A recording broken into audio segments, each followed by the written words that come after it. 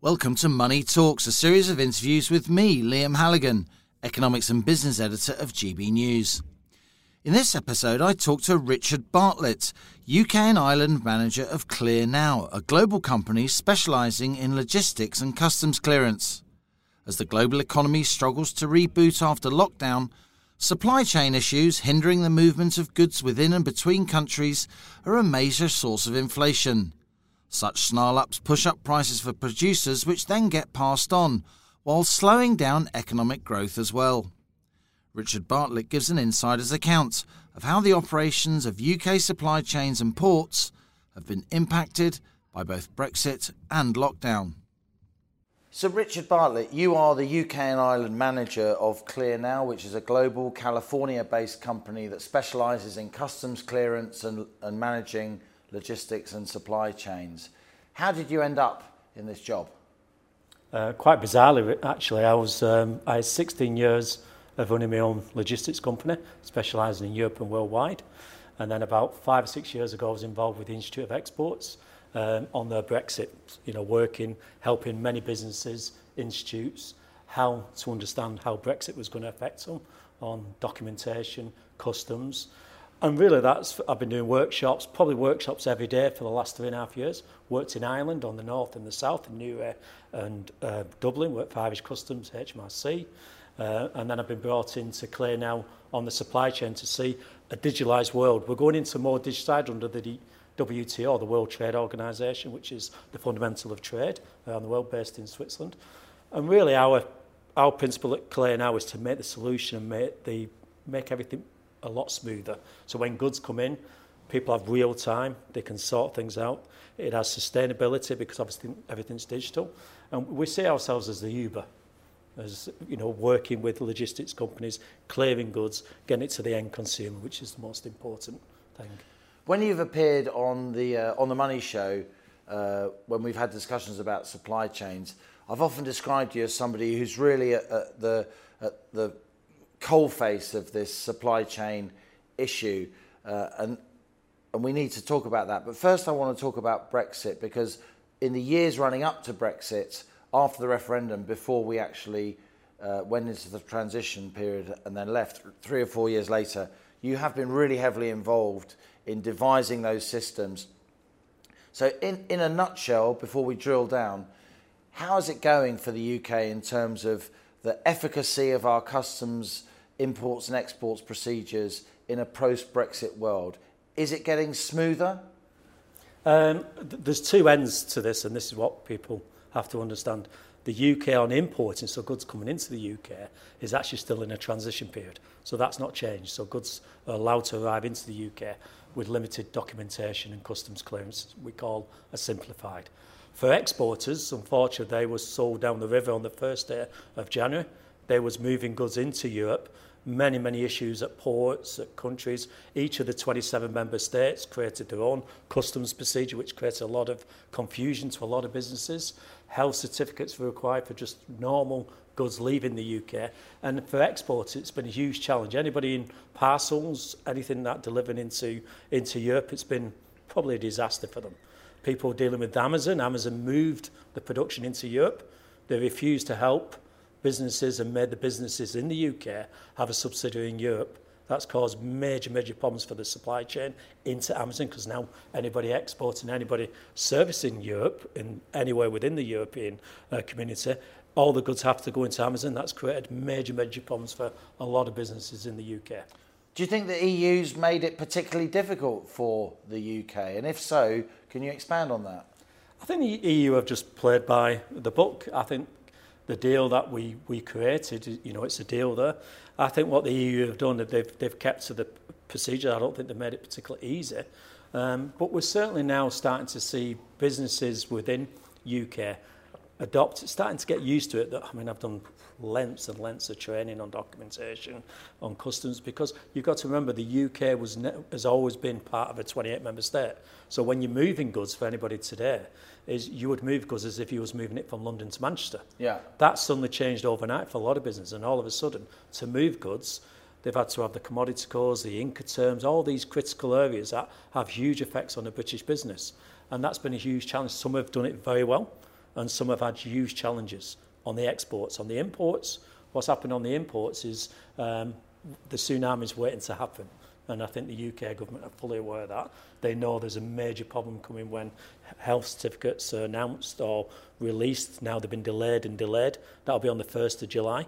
But actually on the 1st of January, we'll now enter a customs world where goods entering the UK will have to be on a full customs declaration. That's a huge challenge for many businesses in the UK. Isn't it up to the British government, though, how it manages that challenge? Because that's the end of the operation that we're in charge of. They could keep it relatively easy if they wanted to, couldn't they? I think they will, Liam, to be honest. I think the for the faults, or however we describe it, I think the UK government have helped importers. They've helped people sustain or try and sustain the level of business that's imports coming in.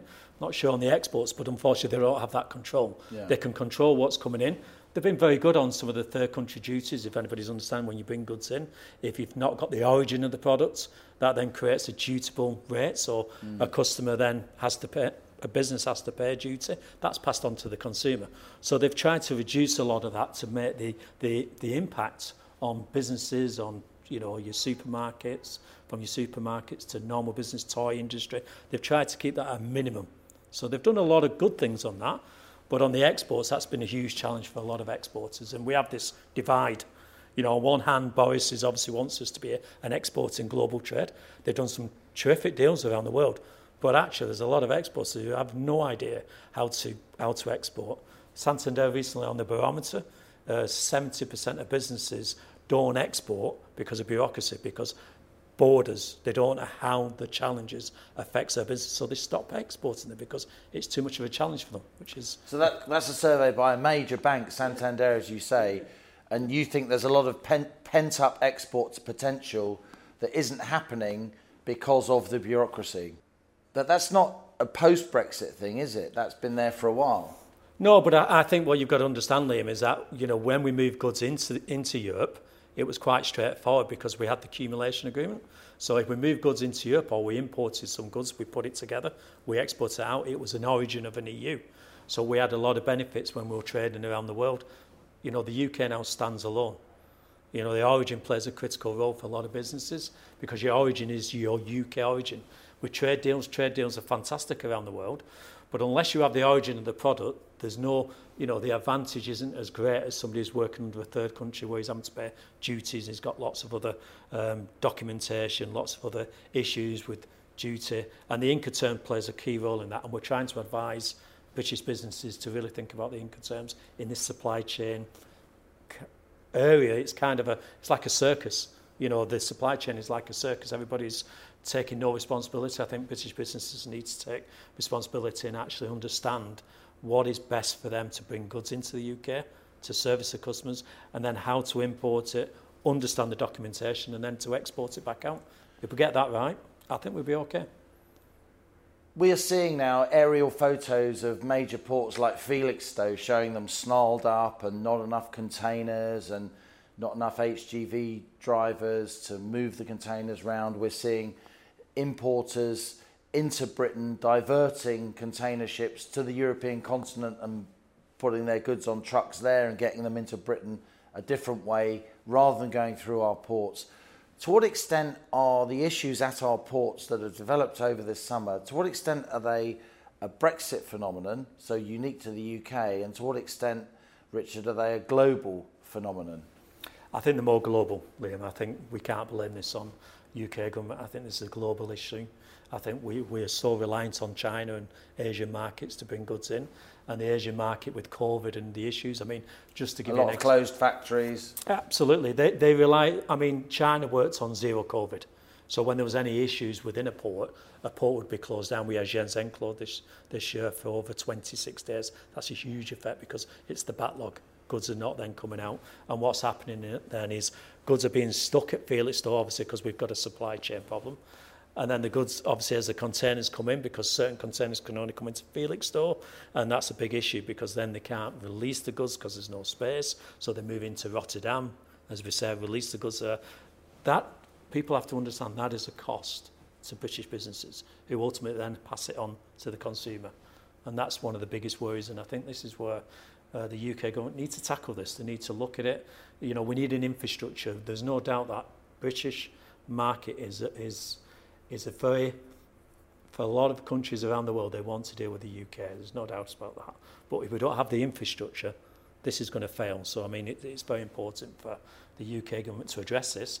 It's a long-term, this is a long-term strategy, it's not short-term. They need to speak to the ports and get a system in place. Are the issues we're seeing at Felixstowe unique to Felixstowe, or are they going beyond to other British ports? Are there logistics snarl-ups in other British ports now, Richard? We're seeing slight snarl-ups there. I mean, the main port obviously is Felixstowe. We're seeing Liverpool not too bad because obviously it's not handling the vast majority. We have to remember Felixstowe is in the top 10 globally around the world that handles cargo. But we're already seeing problems around the world. So we're not just seeing Felixstowe. But this, you know, we have to look on our own soil. And this is an area we really need to address. We all talked about Brexit, the snarl-up in Dover. It's not happened. You know, them vehicles are still moving. Yes, there's problems because there's documentation problems, but actually things are moving quite smoothly. So, you know, things can work. It's just having a structure in place that works. So if we look at these supply chain issues in the round, you think it's less to do with Brexit and more to do with a global issue? You're not saying there aren't post-Brexit issues. We've discussed them already.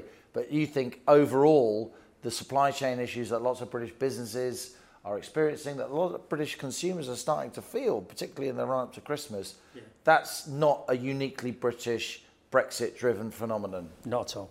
No, I mean, Brexit just adds on to a scale where we could normally just go to Europe and buy our goods in.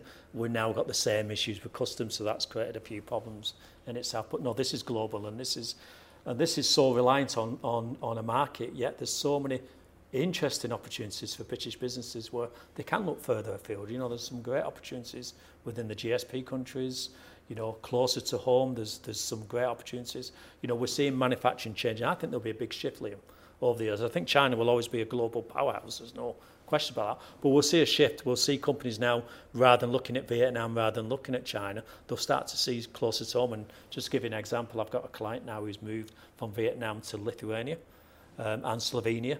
And they've got a much shorter lead time. The costing's not so bad because the container price is so high at the moment, and labour cost in China are getting higher and higher, that actually the price now is not as low as it was many years ago when we used to obviously import those. So I think we'll see a shift there. And we'll certainly see some advantages with some of the trade deals that the UK are adopting at the moment, which is it's quite exciting from somebody who's in supply chain. I think there's some great opportunities for UK businesses. Tell us about the broader supply chain issues that you're experiencing in your own work, Richard, that you're hearing about in the logistics industry and so on, going beyond the very now widely understood issues relating to containers and ports and HGV drivers. What else is going on in supply chains that are, I mean, causing so many people to talk about supply chains when they hadn't thought about them at all ever in their lives? Yeah, I mean, it's amazing, isn't it? I mean, I've become popular all of a sudden with supply chain, which always surprises me. I always think supply chain.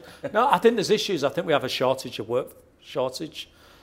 One interesting real thing is I spend every day with businesses. There's no question. I'm training, I'm doing workshops, I work for a lot of chamber internationals. We're seeing businesses growing. Lots of businesses are growing. The problem they have on the strategy is how they can grow it to another level because they've got staff shortages. Obviously, COVID's had a huge effect on that. But we'll start to see us coming out of that over the next year, hopefully, as COVID starts to hopefully settle down. We're seeing issues, really, people not understanding the market. Why explain that is, you know, we've always dealt with the market, we've always imported, and I'll give everybody a prime example. A company importing from Europe, they've imported from the same supplier for many years. All of a sudden, that supplier is buying them products from other places, and as the goods arrive into the UK, they're being hit with 6 to 14% duty on the product. So that's been a big challenge for a lot of businesses, not understanding origin, which plays a critical role when a trade deal is announced. And this is where I think UK government needs to be more understanding, need to have more workshops for people to understand how an FTA works and how the origin of the product plays a critical role in that, because I think that's caught a lot of businesses out in the UK. And ultimately, what's happening, Liam, I'll be very honest with you, a lot of companies are absorbing that cost. They're keeping it because they don't want to pass it on, but eventually you can only do it for so long. So companies, these high logistic costs, companies are absorbing them themselves. They're not yet passing on that supply chain inflation onto consumers, but it's there, and eventually it will get expressed as consumer price inflation, or if not, the company will go bust. Yeah, I mean, they're going to have to change, or they change the model of a company they have to change, and I think that's a real challenge. One of the key areas, and I don't want to confuse the customers today, but Incoterms plays a critical role in that. Just explain what that is, Incoterms. What is that? So Incoterm is a term of sale. So when you're buying your product from China or from Europe, you agree a term of sale, and that's the responsibility, whatever you agree. So if you agree, and I'll use short words here, and I apologise to everybody. So use FCA, and FCA basically means that the supplier in China's only responsibility is to load a container that you supplied. Yeah. Now this is a problem, Liam, because all of a sudden the price has gone through the roof. For the containers? Yeah, there's a supply chain issue, but you've got all the responsibility to supply the container and get it to the factory. Now, if they would have changed that maybe to CFR or DAP, that gives then the supplier then has to supply the container directly to the customer's door. So the customer then doesn't have all these worries about what's happening, because ultimately it's the responsibility of the supplier. Also, if anything happens, we've seen just recently, we're seeing a lot of issues at water with ships, we've seen containers fall over. People seen the Suez Canal blockage, remember that? Yeah, well, I was with a customer who lost fortune on that. They had 60 containers on there.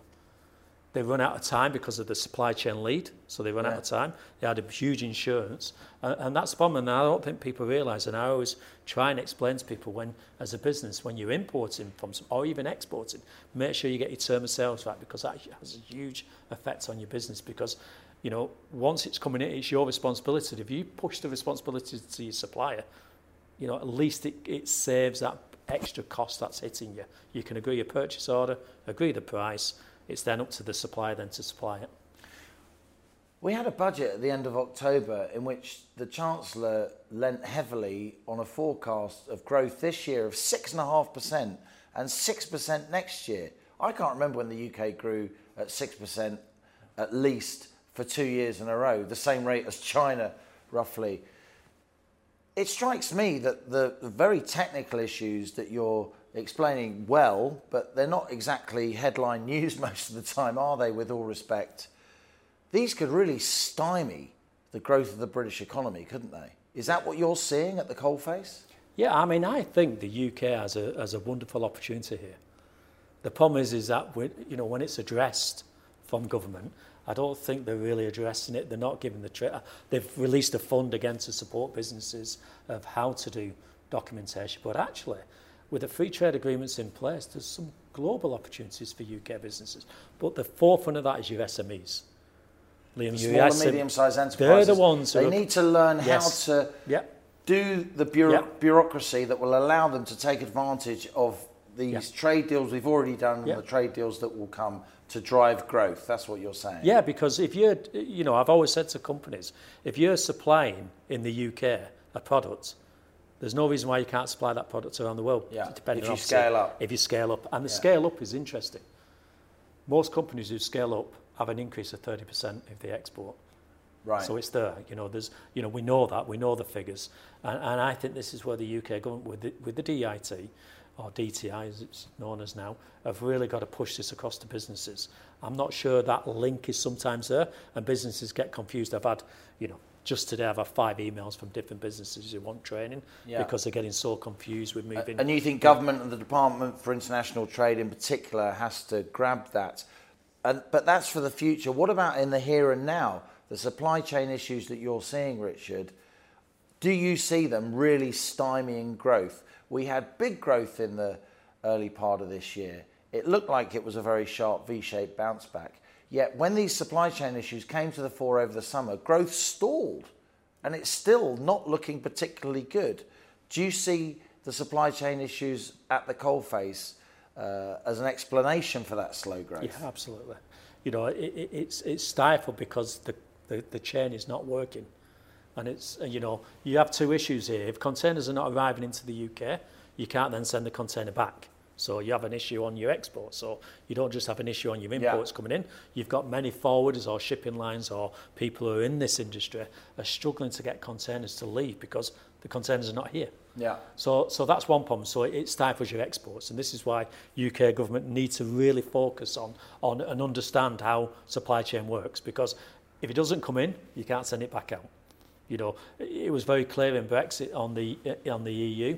In 16 years of trading into Europe, loading 40, 50 groupies trailers a week, I didn't load one single English driver. You know, it was always Eastern European, it was Austrian, it was Portuguese, it was Spanish. You know, when we stopped that, you know, that was a huge effect. So again, you've got that shortage again. So, you know, on one hand, you want that growth, but you've got to allow that growth to happen by supporting businesses and freight forwarders and logistics companies to help businesses to move the goods. That's critical. Richard Bartlett, it's really good to talk to you. Thank you. Thanks, Liam. Nice to meet you. Thank you. Thanks a lot for listening to Money Talks with me, Liam Halligan, Economics and Business Editor of GB News.